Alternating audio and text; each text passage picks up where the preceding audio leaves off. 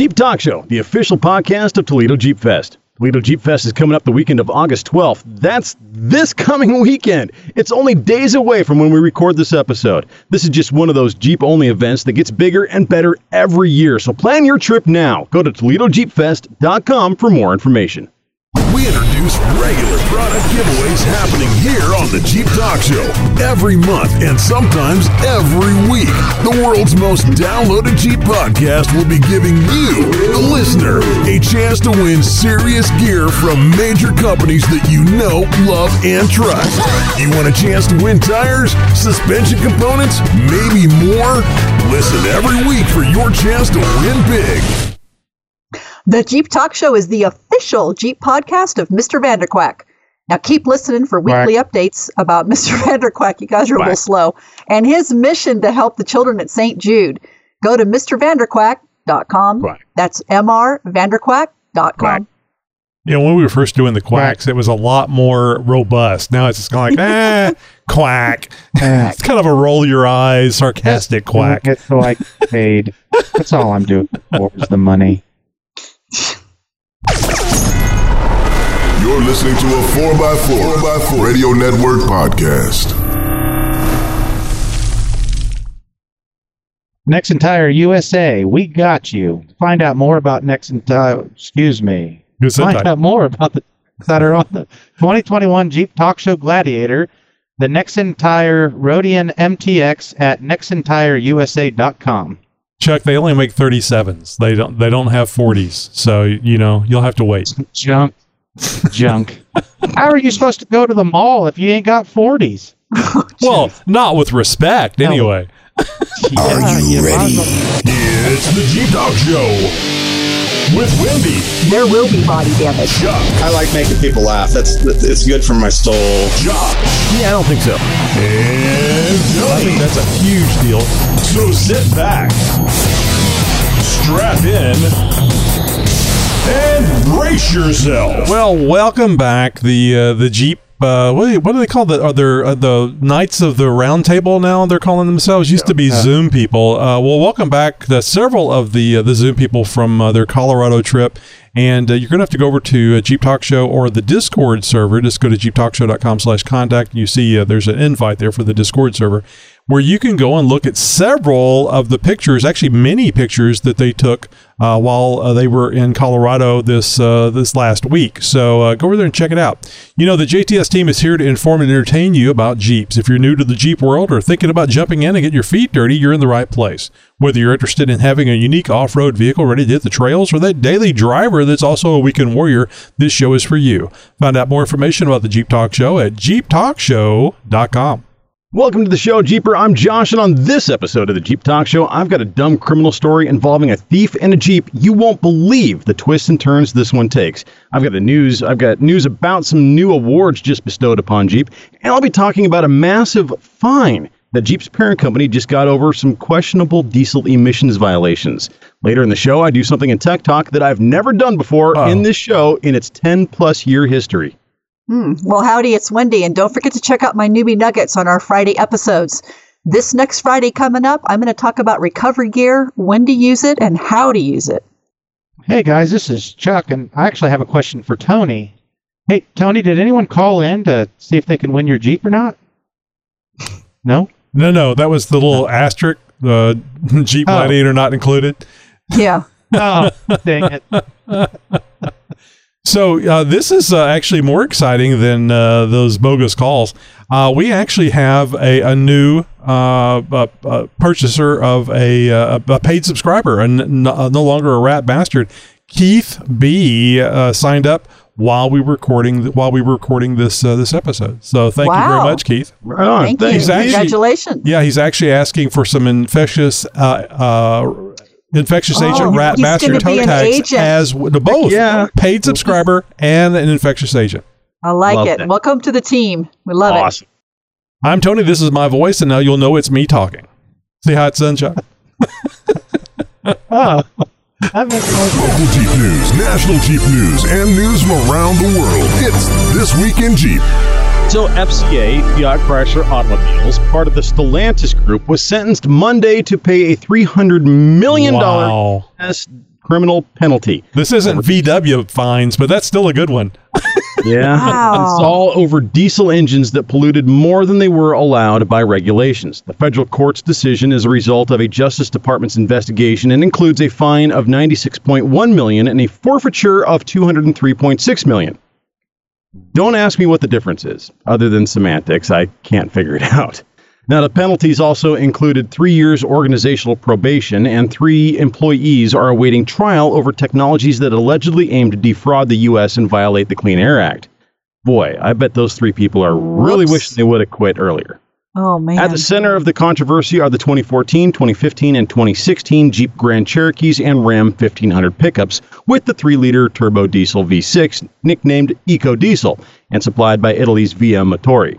The penalty is a result of a case that goes back to 2017 and the Trump administration, when the U.S. Department of Justice filed a lawsuit against FCA, alleging that defeat devices, or software, allowed these vehicles to emit lower emissions levels during official test cycles than they did in real-world use, specifically nitrogen oxide or NOx levels. Now, if this sounds familiar, well, it's because it is. The scandal closely mirrors, albeit on a much smaller scale, of Volkswagen's Dieselgate scandal that broke in 2015. That led to closer scrutiny over other diesel models and the realization that VW perhaps wasn't the only automaker aiming to circumvent the ridiculous rules handed down by the politically driven EPA. The government did note that FCA had previously paid a $311 million civil penalty and a $183 million in compensation to 63,000 FCA vehicle owners. But it's uncertain whether or not this most recent fine is in addition to that or takes that into account. Either way, those fines were the result of a class action lawsuit and consent decree with authorities under which FCA agreed to update these vehicles' emissions software, provide an extended warranty, and compensate owners up to $3,075 per vehicle.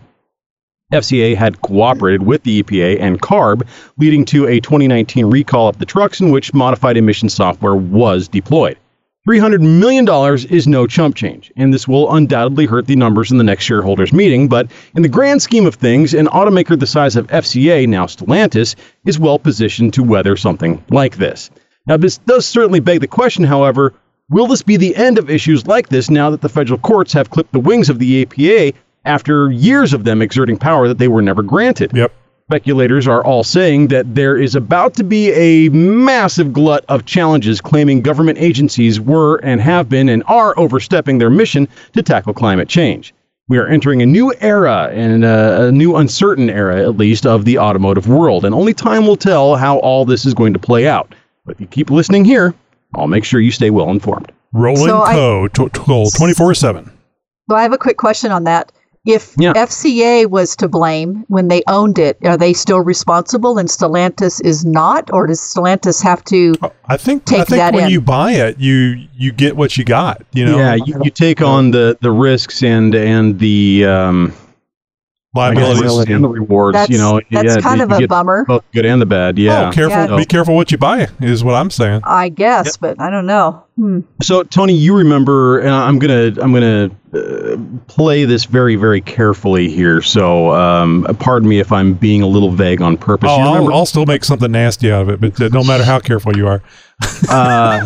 So you remember a number of years back, I was sort of working with an individual who was working on a certain product for Jeeps.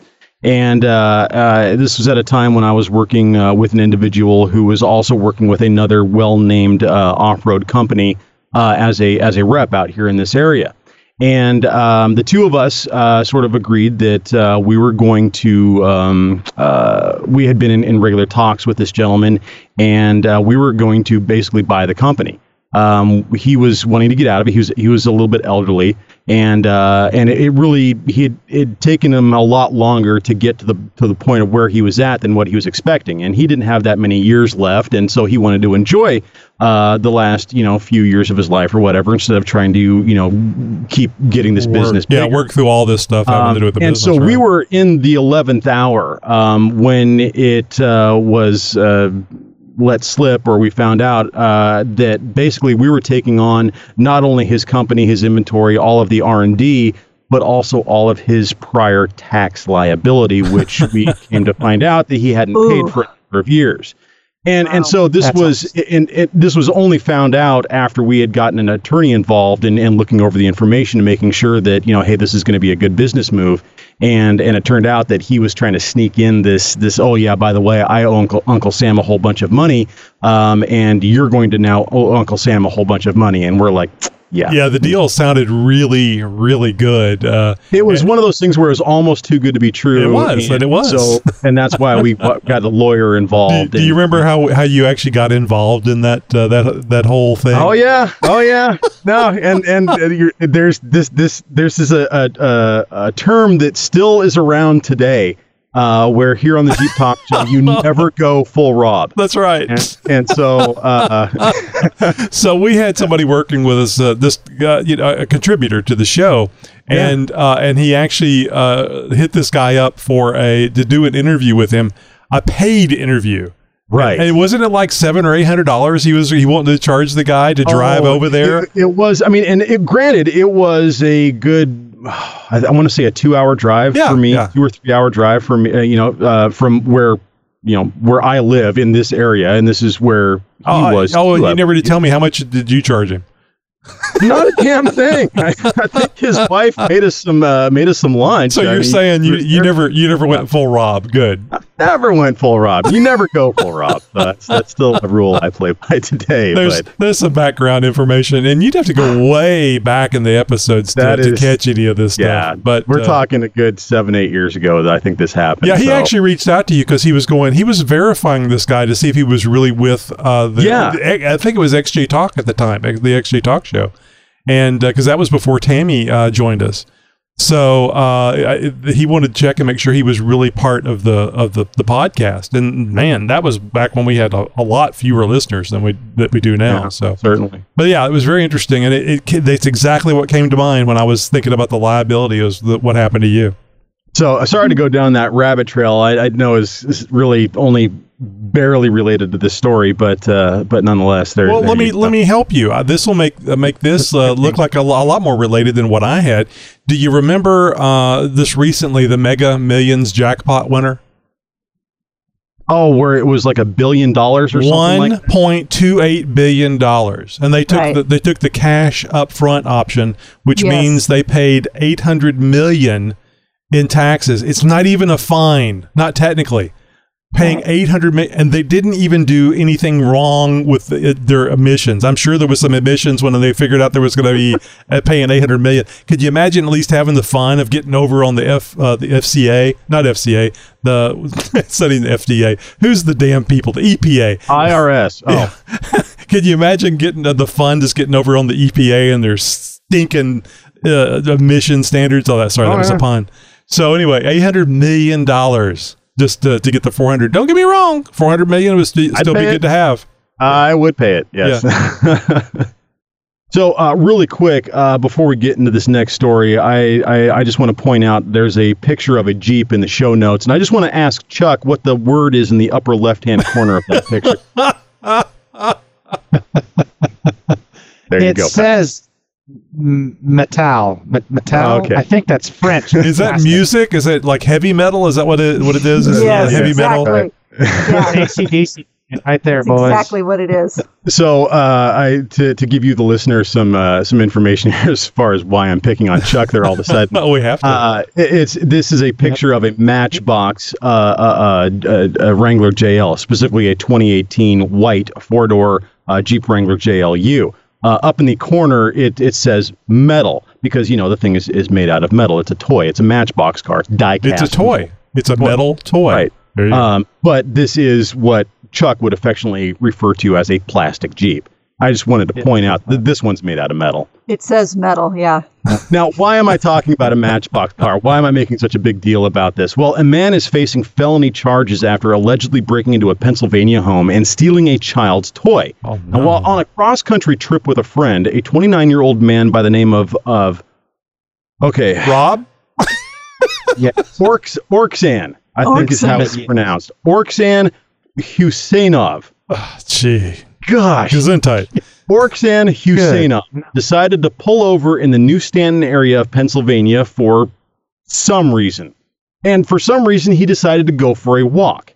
You know, because that's what you do on a cross-country road trip. Pull into a no-name town on your road trip to God knows where and just start walking into neighborhoods. Sure. Totally normal, right? Right. You got to find the proper place to take a piss. Well, that is until that little stroll that you took takes you to somebody else's home, where you then break into it. What? Well, Neighbors, of course, if the urge strikes you.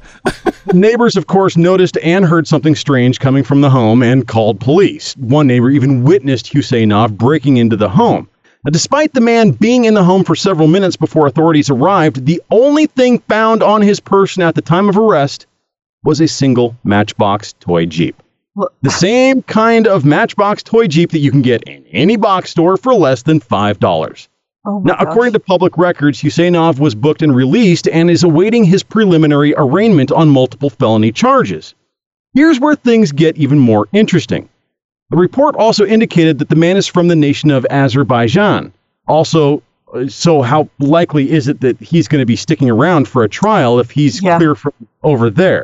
Mm-hmm. Now, I think the more important question is, though, why was he released at all if he was arrested on quote-unquote multiple felony charges? And if all he did was a B&E, breaking and entering, that's only a class 2 or 3 felony in the state of PA. And the value of the toy wouldn't warrant a felony theft charge. So I'm wondering exactly what's missing from the reports, because in all my research, and trust me, I did fair amount, all I can find is a single crime. And what's even more strange is that now I can't find any record of his arrest in the archives that I was looking at earlier this week, where a lot of this information came from. In a matter of days, this man's arrest record vanishes, completely disappears, leaving only the reporting of the incident from multiple agencies as a record that it happened at all. Very interesting. But what I want to know is, first off, how do you know the kid had a Matchbox Jeep? I don't think that he did. He didn't go into the house for that. He just saw it and put it in his pocket. He broke into a random house. So that's, Yeah, okay. That's what I got out of this. And it was a random house. And that's why there's missing information, is what you're saying, because it doesn't make sense. Well, because I found the story, I took some notes, I did some research on it, typed out most of this, as sort of bullet points, and then I go back, verify the story, fill in everything else, and as I'm going through this and trying to get some pictures, I'm looking for, maybe his mugshot, things like that. All of a sudden, I'm finding that where I was looking at this information just a few days ago is now gone. It's not there. Oh, cover up. Maybe this guy works for maybe he works for the CIA, and it's not about the Matchbox or the breaking in. It's about there was the family. a microdot on that Jeep, and the government doesn't want to know about it. It was a plot about the Chinese attacking Pelosi. Here we go.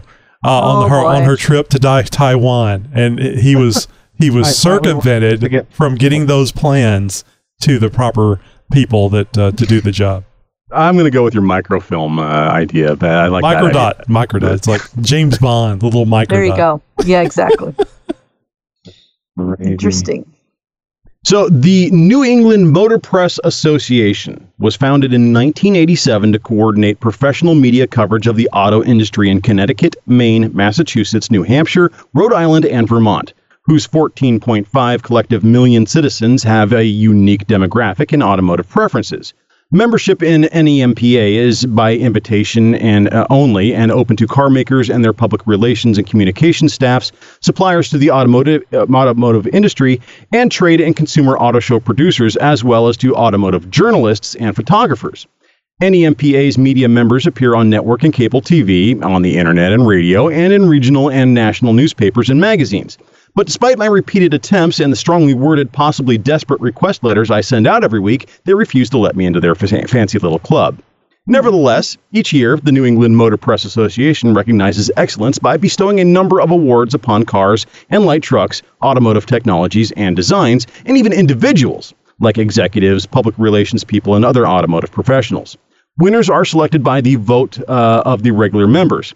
After being chosen by Americans as the most patriotic brand just a few weeks ago, Jeep is now receiving another award, and this time from the NEMPA.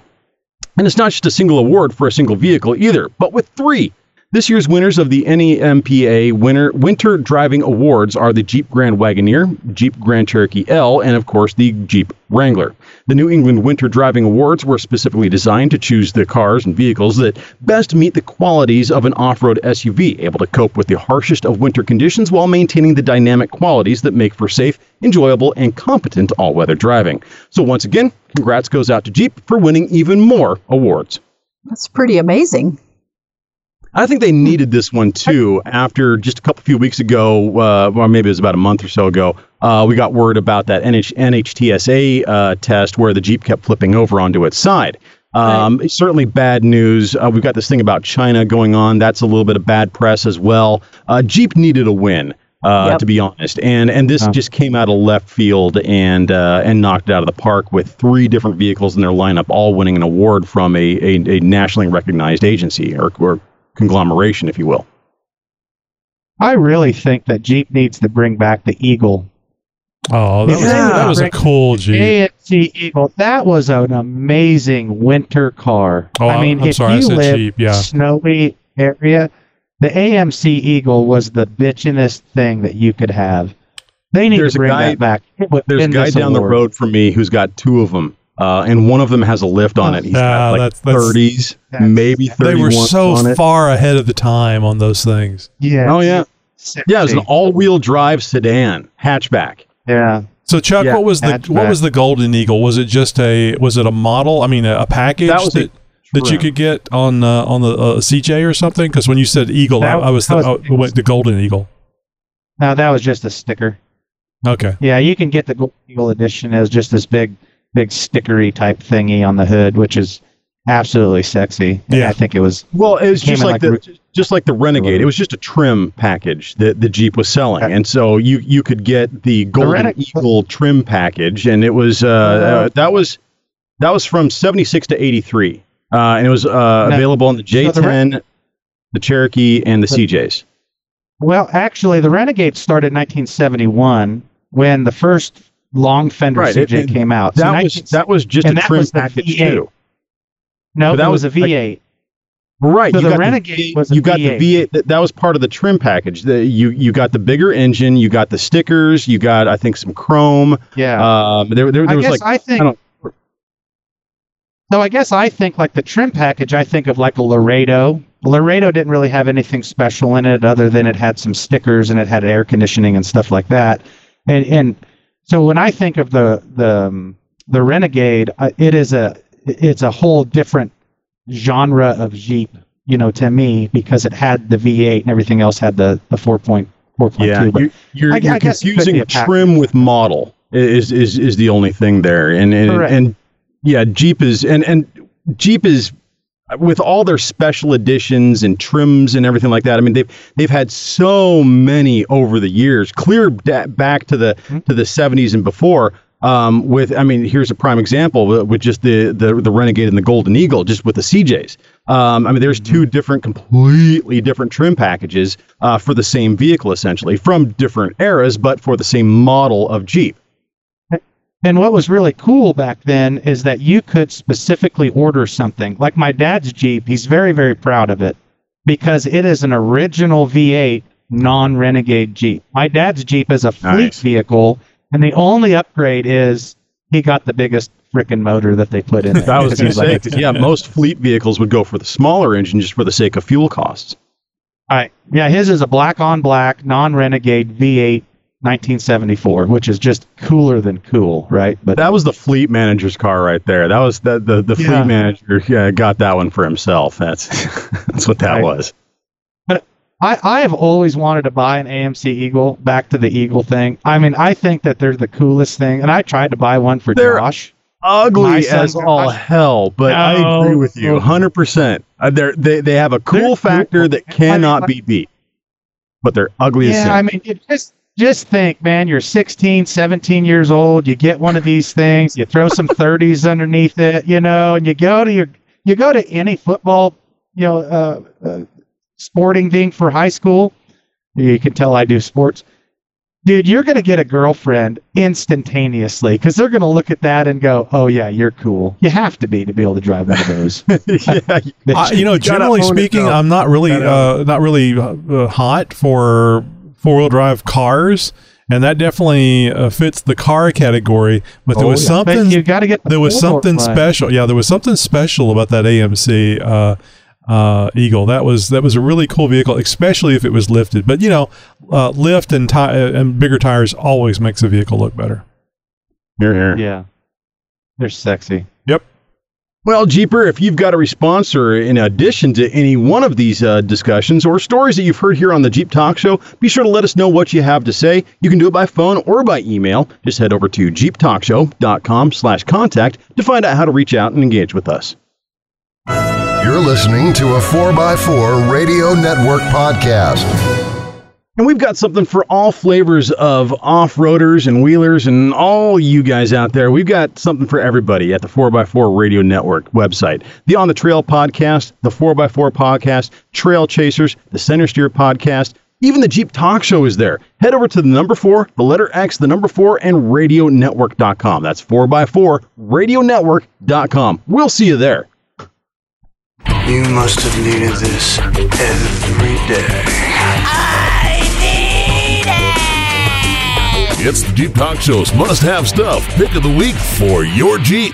Yeah, I like form and function. And when I see a device that knocks it out of the park in both those categories and comes in at a price point under $20, I absolutely have to put it in the show. For this episode's Pick of the Week for your Jeep, I present to all of you 2011 to 2018 Wrangler owners out there the Grab Handle Accessory Box. That useless space behind the passenger side dash-mounted grab handle is the perfect location to add a little bit of additional storage. With this handy one-piece design, the function of the grab handle is retained, but adds a utility pocket behind it to place, well, virtually anything you want into it. No messy glue or drilling is required for installation, not even any double-sided tape. The device simply snaps into place. This grab handle accessory box is made out of high-quality ABS material with a stamped textured finish to give it that OEM look. And if you're not 100% satisfied with this unit, simply return it for a full refund within 30 days. No questions asked, money-back guarantee with a 1-year warranty as well. Oh, and if you don't have to take my word for it, really,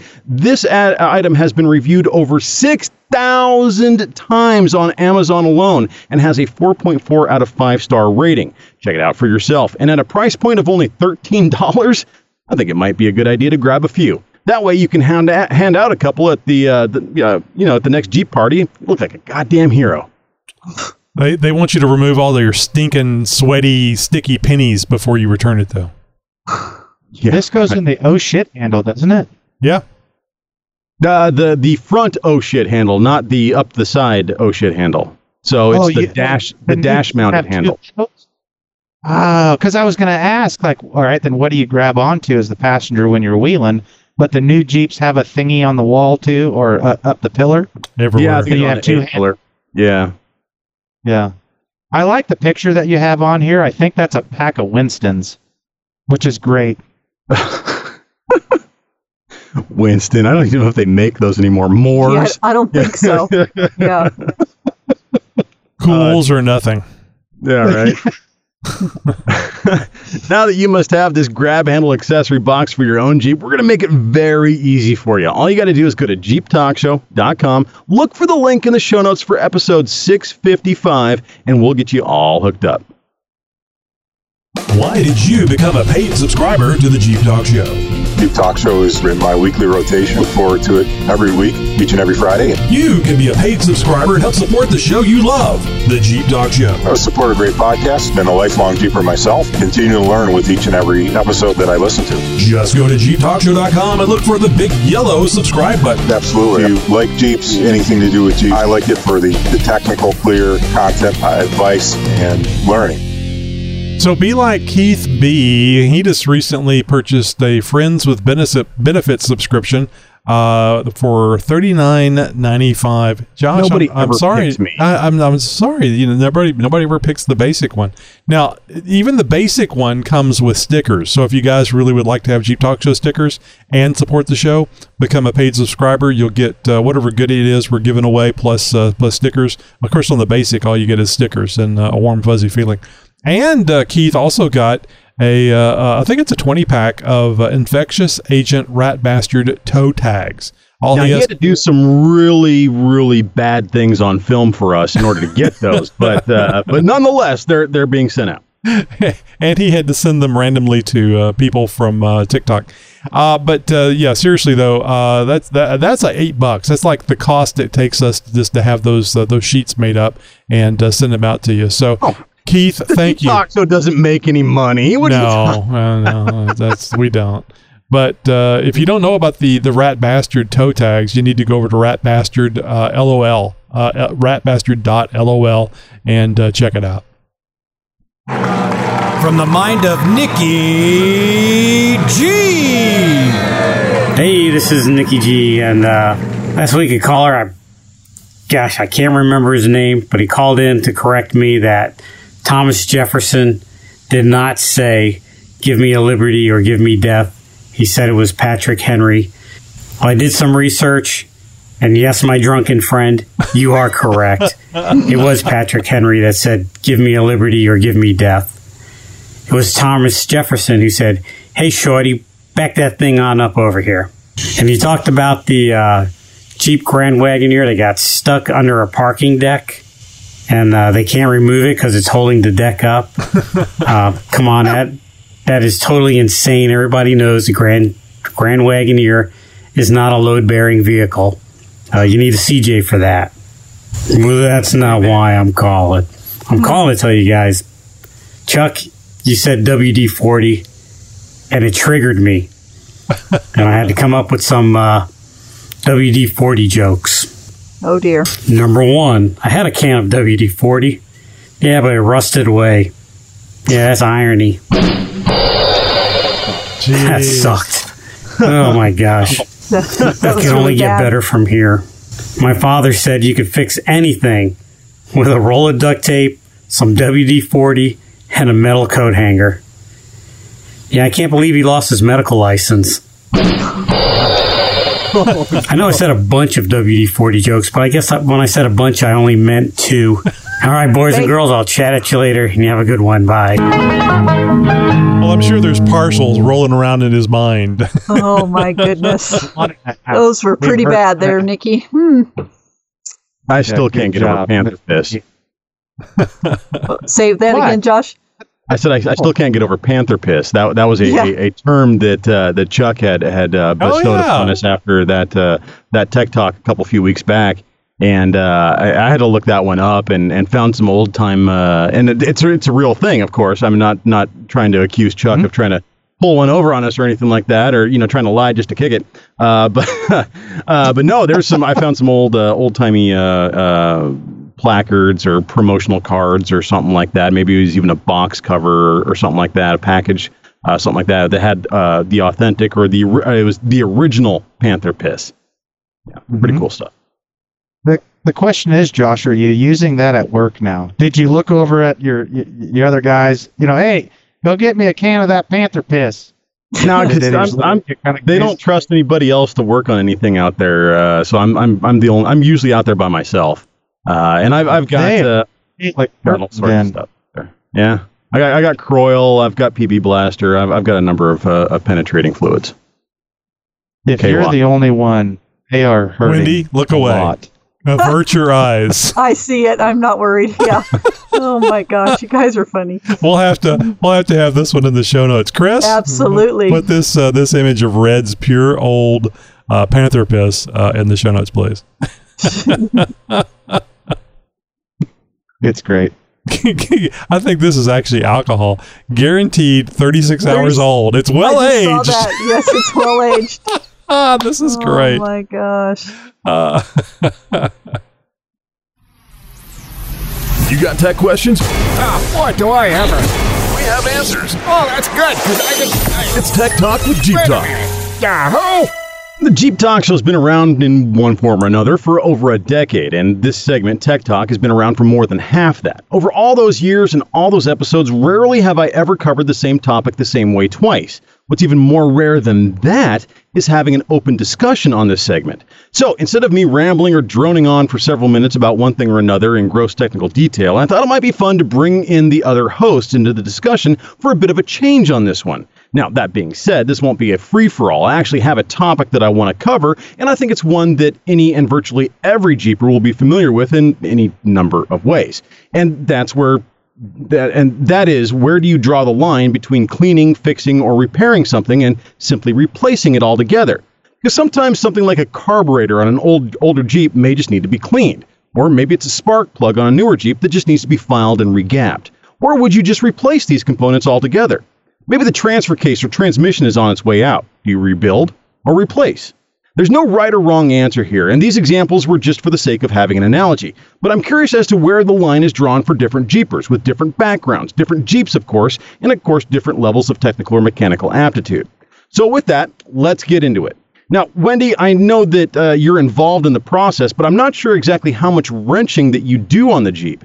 So correct me if I'm wrong, Bill does most of the actual wrenching and modifications or repairing of the Jeep. Am I right, or am I overstepping here? You would be correct. I'm there a little bit, but he does most of it, yes. So when it comes to time to replace something, or repair it, do you guys generally have some back and forth about that? You know, which way do we want to go? Do we want to try and get a few more miles out of this, or do we just replace it altogether? Is there a lot of that, or does Bill just do whatever the hell he wants? No, there's a lot of discussion, but mostly he can repair just about anything. So we're of the mindset of just fix it and not replace it unless it absolutely has to be replaced. And unless it's like a totally bent frame or something that he would replace, but for the most part, he's going to try to fix something or make it better, depending on what we're doing. Do you have a recent example of something where you guys were like, what, should we just fix this or should we swap it out altogether? Probably the radiator was one of the things that we actually had to finally replace. Remember that whole story where that sucker blew up? And then we got a replacement, which was hard because you got to replace them when they have a hole in them. And that one had a leak. So now we finally are. Really? Yeah, we figured it all out. But yes, that's one of those that you say to yourself, this shouldn't be this hard. So there are some things that you do have to replace, like tires and brakes and stuff like that. You can't repair. Oh yeah, obviously, repair those. A turn signal bulb goes out. There's no fixing that. You got to replace it. There's definitely things that will always get replaced versus getting fixed. But there are. How many Jeeps have we seen out on the trail where something's been jimmy rigged together just to get the Jeep down the trail? Absolutely. So it happens on almost every run. Chuck, you're probably very well versed on this topic and probably have all sorts of examples of times where it's like, well, I got to make the decision. Do we repair this or do we replace it? Was there something recent that has happened on any one of you, maybe even Josh's Jeep or your own, where you were kind of going back and forth as to which direction you want to go? Well, Josh, I'm glad you asked. Well, actually, I don't have anything that's recent, but I am big on having parts Jeeps. And my wife kind of knew that when we started dating, eons ago. And if I would buy, like when I bought my 74 CJ5, which would have been, 17, 18 years ago, I bought another 74 CJ5. And it's just a parts Jeep. So even simple things as brake components, right? So if you have drum brakes and you have your slave cylinder, the slave cylinder really is just a mechanical thingy with cups at the end of it. So when your slave cylinder starts leaking or starts going bad, I would go to the parts Jeep, just yank the one out, make sure that the cups are still good, and then I would swap them out, right? Because anything that's mechanical can be fixed, really. Once you start getting deep into the mechanics of it, so like you said, an alternator, that's perfect. Like, I'm not going to go in there and rewind an alternator, right? That doesn't make any sense. But a carburetor? Oh, you bet. I'll yank that sucker all the way apart, clean her out, get her all tuned up, lubed up, put her all back together, and then it'll work. And I really think, like, we'll just take Josh, my son, who, he put a whole motor in his Jeep. He wired the entire thing himself. He redid all of the brakes. He redid all of the gearing and the transmission transfer case. Okay, so he knows all the mechanical workings of his Jeep. So when we were at the second annual Jeep Talk Show event down in Hidden Falls, I would say down in Hidden Falls because I live in Kansas, and he was having fuel delivery issues. He says, Dad, I think there's something going on, and he ended up having some really dirty fuel, and he was able to troubleshoot it out on the trail because he knows every nut and bolt on that thing. Yeah. So I am a huge proponent, of if you can fix it. Just don't be one of those, I just buy parts and bolt it on. I'm not a big fan of that at all because it might be a very simple fix. Right. Yeah. Yep. So very, very big on that. Do you kind of go through this process of like cost benefit analysis type of thing? Is like does your time come into play at all? It's like I could spend I could spend 2 or 3 hours completely rebuilding this backing plate for this one drum on this one Jeep, or I could just replace the whole damn thing and be done with it. Well, has there ever been a time where it's like, yes, I could fix it, but I'm not going to. I'm just going to replace it. Kind of, yes. So my value time is way more than my son's time, right? Because I own a ranch, I own a business, so my time is worth more. Mm-hmm. However, his education is worth more than my time. So if I can impart knowledge into him, absolutely, I will waste my 3 or 4 hours knowing that I can go and just buy the thing and put it on there. But I would much rather have a knowledgeable four-wheeler out by my side with me than a kid that knows I can just go and spend $30 and just buy this widget. Yep. Right? So true. So, yeah. So, I mean, you take the Scrambler. Okay, the Scrambler, there's not it is still mechanical, but there is a plethora of computers and wiring, and everything is digital. I've got a touch screen on my dash, right? I mean, even John kind of gave hell about it. Yeah, he's like, really, Chuck? And I'm like, whatever, John. When we were down at Hidden Falls, I've got a touchscreen on it. Well, I don't know how to do that. So, like, you just touch it, on Chuck. It a couple shows ago. Yeah. Yes, thank you. You touched on it. Is that all you got to do? It sounds like Chuck's first date. I see what's going on here. Poor Chuck. So I can't remap it, right? But I'm moving along, boys. Get your heads out of the gut. We're talking about Jeeps, Tony. Seriously. Go ahead, Chuck. I'm listening. Thank you, Wendy. So when it comes to remapping my computer or reflashing my computer, I'm not going to do that. I don't know how. I'm just going to go down, let them take the thingy out of the deal, and they're going to do all of that, right? But that's my Jeep. I don't really need to teach myself more about that stuff. There's a limitation. I don't really care to know how to do that. But bringing up Josh, we've rebuilt starters. I mean, there's where when you actuate the starter, you got your spring in there and it's going to go up against the flywheel and blah, blah, blah. Well, the spring gets dirty on those Jeeps and they get gummed up. You don't have to buy a starter. Yeah. No, make rebuild kits for a lot of them. And you're going to rebuild it. Right. So, yes, it would have been a hell of a lot easier for us to go on KaiserWillies.com and buy one, because it's good luck trying to buy a 1946 starter from Napa or whatever the other stores are. So Josh had to learn, because Josh is running a 12-volt system and a 6-volt starter. So he burned it out because he just kept cranking and cranking and cranking and cranking. Well, a 6-volt starter can't handle that much juice. So we took that afternoon, and he was bummed out because he had just got his Jeep running. He flooded it, and then he couldn't get it going again because, of course, he's got manual choke, manual throttle. He's trying to get it to run. And you use that as a learning experience. You go, okay, this is worth the time to teach this young man how to do this. Absolutely. If my starter goes out in the Scrambler, I'm buying a new one, because I'm not going to rebuild the thing. Who gives a shit? So that's kind of how I weigh it out. Interesting take on that. I didn't really, as I was writing this segment up and thinking about it and how I was going to go through it, I honestly didn't think about your son in my line of questioning that I was going to throw at you. And it really threw a nice twist on this, in the sense of using those opportunities as learning experiences and educational moments to impart another skill set onto your son, another generation of Jeep skill set onto your son. So yeah, I mean, you got to think he's 4th generation.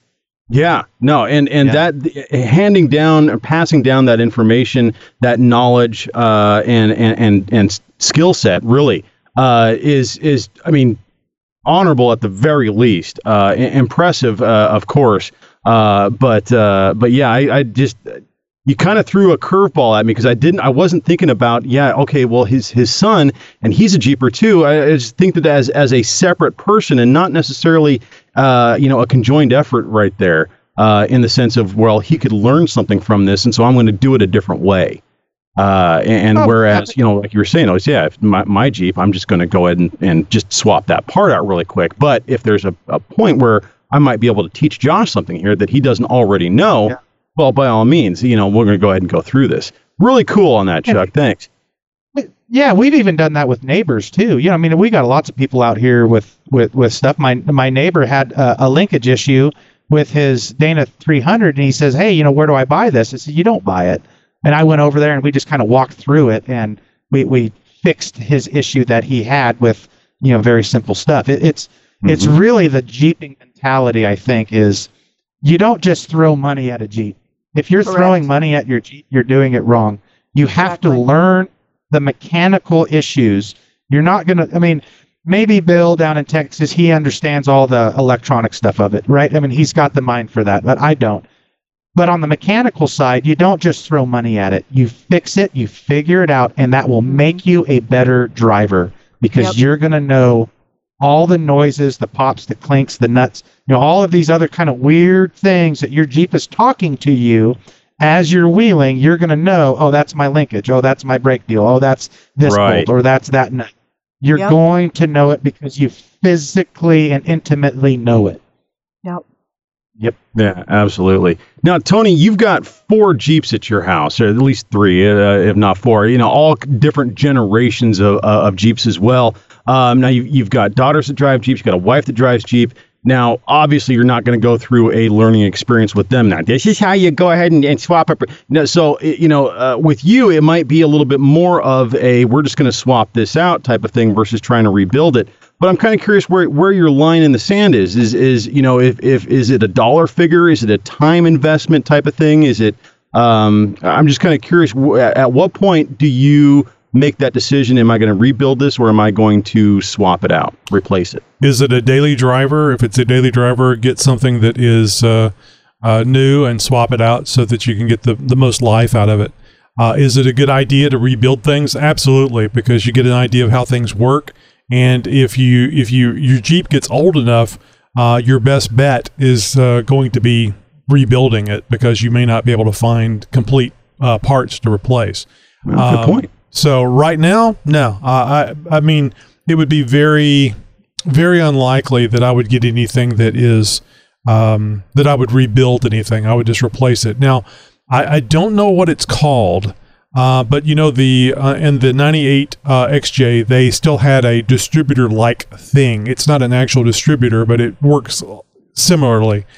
And there's a little plate down at the bottom that is, I don't know, like plastic welded on that spins, and it has the little I think they call it a dizzy or something, the thing that transfers the spark to the. You're talking about the rotor. Well, in 2000 is when they switched to the distributorless ignition. So from 84 to 97. Or I'm sorry, 84 to 99, all those Jeeps had a distributor, a cap rotor. But there's like a plate at the bottom. Does your 99 have a distributor, or does it just have the little? Oh, it has a distributor, and it has the plate you're thinking of is the camshaft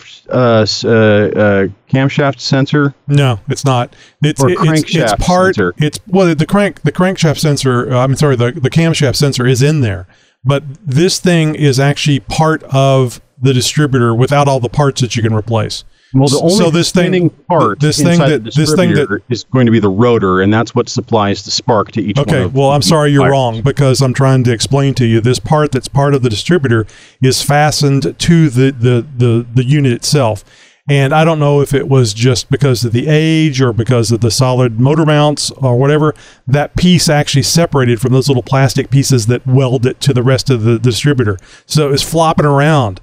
It was still running, but it was flopping around. And I bought another distributor to put in there, but never had to, because what I did was I got some epoxy and epoxied that thing back in place in about, probably 20,000 miles ago. And I haven't swapped out the distributor yet because it's been perfectly fine. But there's like this 3 little pieces of plastic that come up through it that they've, basically melted and fixed this thing in position. So it's like part of the main distributor, not a replaceable part. And anyway, I epoxied it. Wait a minute. I think I know what you're talking about. It's at the very bottom. If you take the cap off. There's a metal plate that mates with it. Yes. Well, I think it's plastic, but it's been a long time since I've seen it. Yeah, because I had to partially rebuild mine. It was back when I had that no bus issue. Really? I was going through everything, and I thought that it was the camshaft positions or the crankshaft, whatever that damn sensor. Yeah, the cam is the one in the distributor, right? Yeah. So I thought it was that, and so I pulled my distributor out, pulled the distributor apart, and everything, and went through all of that. And it's been a long time, but now that I'm sort of going through the mental Rolodex, I vaguely remember going, because there's. You have, when you're resetting a distributor. I'm sorry. You are right. It is metal. I'm seeing a picture of it right now. I'm gonna throw this in the show notes. You have to align that plastic with to top dead center. There's something that with that plastic plate. It's the pulse ring. Align with the distributor. In order to get the distributor to match up with top dead center on the Jeep when you are replacing a distributor in the engine. 4.0 alignment hole. I'm going to put this in the show notes, and we'll have this in the show notes for our listeners so they can see it. They won't give a rat's ass, but at least they'll be able to see what I'm looking at. My Jeep doesn't have a distributor. You guys are talking old stuff. But it's the pulse ring. I see it now. It's the pulse ring. The pulse ring separated from that plastic ring, and it's just all part of the distributor. And when that pulse ring separated, it was still spinning, and I'm surprised it didn't get all tore up in there, but it was still spinning and still running, but it had a bad miss. And I epoxied that thing back in place years ago now. Because I think that is what the camshaft position sensor reads. I think so too. Ring. Yeah, you're right. Because it's just a Hall effect sensor essentially, and so it sees that. And when you said pulse ring, I was like, okay, yeah, that's how these things work together. So yeah, it's been so long ago that I had to mess with it. But anyway, the point being is that was a repair that I did, but it was really forced on me because I needed to take the Jeep to work the next day. And wow, looking at this, I wonder if I could just glue that. And I did. I see. Okay, yeah, right. That doesn't necessarily it doesn't do the spark thing, but you're right. It does spin, and yeah, okay, right. Yeah, you're right. It doesn't do the spark thing at all. The cam position sensor reads that. Yeah. Yep. All right. Well, anyway, so the answer to the question is it depends. The short answer. Long way for a short answer. No, I like it. That was good. Well, we have fun talking about things that we've experienced here, guys. If you didn't know this, that's down memory lane. Yeah, that's cool. It was really cute listening to you guys talk about grocery getters. That's kind of neat. Hey, your Jeep has a distributor too. Damn it. It's all metal though, which kind of is weird because you'd think there would be a sparking issue there, a grounding issue when it's trying to run. Yeah. Well, Jeeper, next time we'll probably have you join in on this conversation, maybe on one of our Tuesday roundtable episodes. Until then, if you have anything to add for this segment or any other on the Jeep Talk Show, by all means, reach out to us. You can go head over to jeeptalkshow.com/contact. There you will find out all the different ways that you can actually engage with each and every one of us here on the show. The Jeep Talk Show, it's not about us, it's about you, the listeners. It's Tim from Torrance. Hey Jeepers, this is Rob, San Antonio, Texas. Hey guys, it's Cody with TrailChasers.net with another grand adventure. Hey guys, this is Cody from Indiana. Yoo-hoo! Hello Jeep Talk Show crew, this is FJ Rick. Hi guys, this is Joe. If a turtle doesn't have a shell, is he naked or homeless? Hey guys, this is Ron out in Arizona. Hey, what's up? Jeep Talk Show. This is Jason, Oregon Trail Off-Road. Hi, this is Jake from California, and I'm sitting here eating pork rinds for breakfast. Hey, this is PA Jeep Freak. Hey, Tony, Josh, Tammy, Secretary Jake calling. This is John, pre-runner in 1982, and on today's radio context segment, I'm going to talk about APRS, an anal probe restraint system. No, that's not right. We love our listeners. So coming up later this week on Thursday, Josh. Thursday. August 11th. Andy is give me a read on this, Josh. Is that Auble? I'd go that way, yeah. Yeah. Auble. Andy Auble of GlueTread at gluetread.com. And Chuck, if you don't know about gluetread.com, you might want to check this out because they actually have farm tractor type kits that you can use to repair the sidewall on your John Deere tractor tires. This sounds very interesting. I'm definitely going to listen. I'm probably going to have to buy one or two. Yep. This is pretty neat. Gluetread.com. And of course, they have them. They work for Jeeps too. So if you take sidewall damage and you need to get back to camp or maybe even get back home, but don't drive it on the road, you can repair the sidewall. And like I said in a prior episode, not have to use all of your tire hole plugs for one application. Hey, and the best application of your time would be heading over to the Jeep Talk Show website and signing up for our newsletter. All you got to do is head over to jeeptalkshow.com/contact. There you will find a link to click and sign up for this awesome newsletter from the Jeep Talk Show. Don't worry, it's not spam. It actually comes from us, not a third party. We're not selling any information or anything like that. It's just a way to get what we're doing here on the show out to you.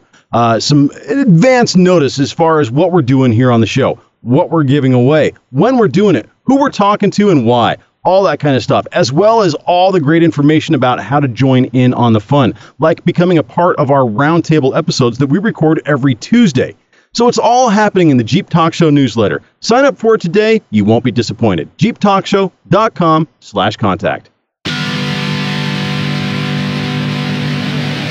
Well, that's all the Jeep Talk Show there is for now, Jeeper. Until our next show, be sure you're doing your part to help the show grow by finding, friending, and following us wherever you can find the Jeep Talk Show on social media.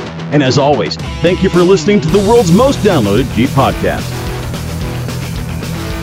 Sing a song of sixpence, pocket full of rye, or a 20 blackbirds baked into a pie.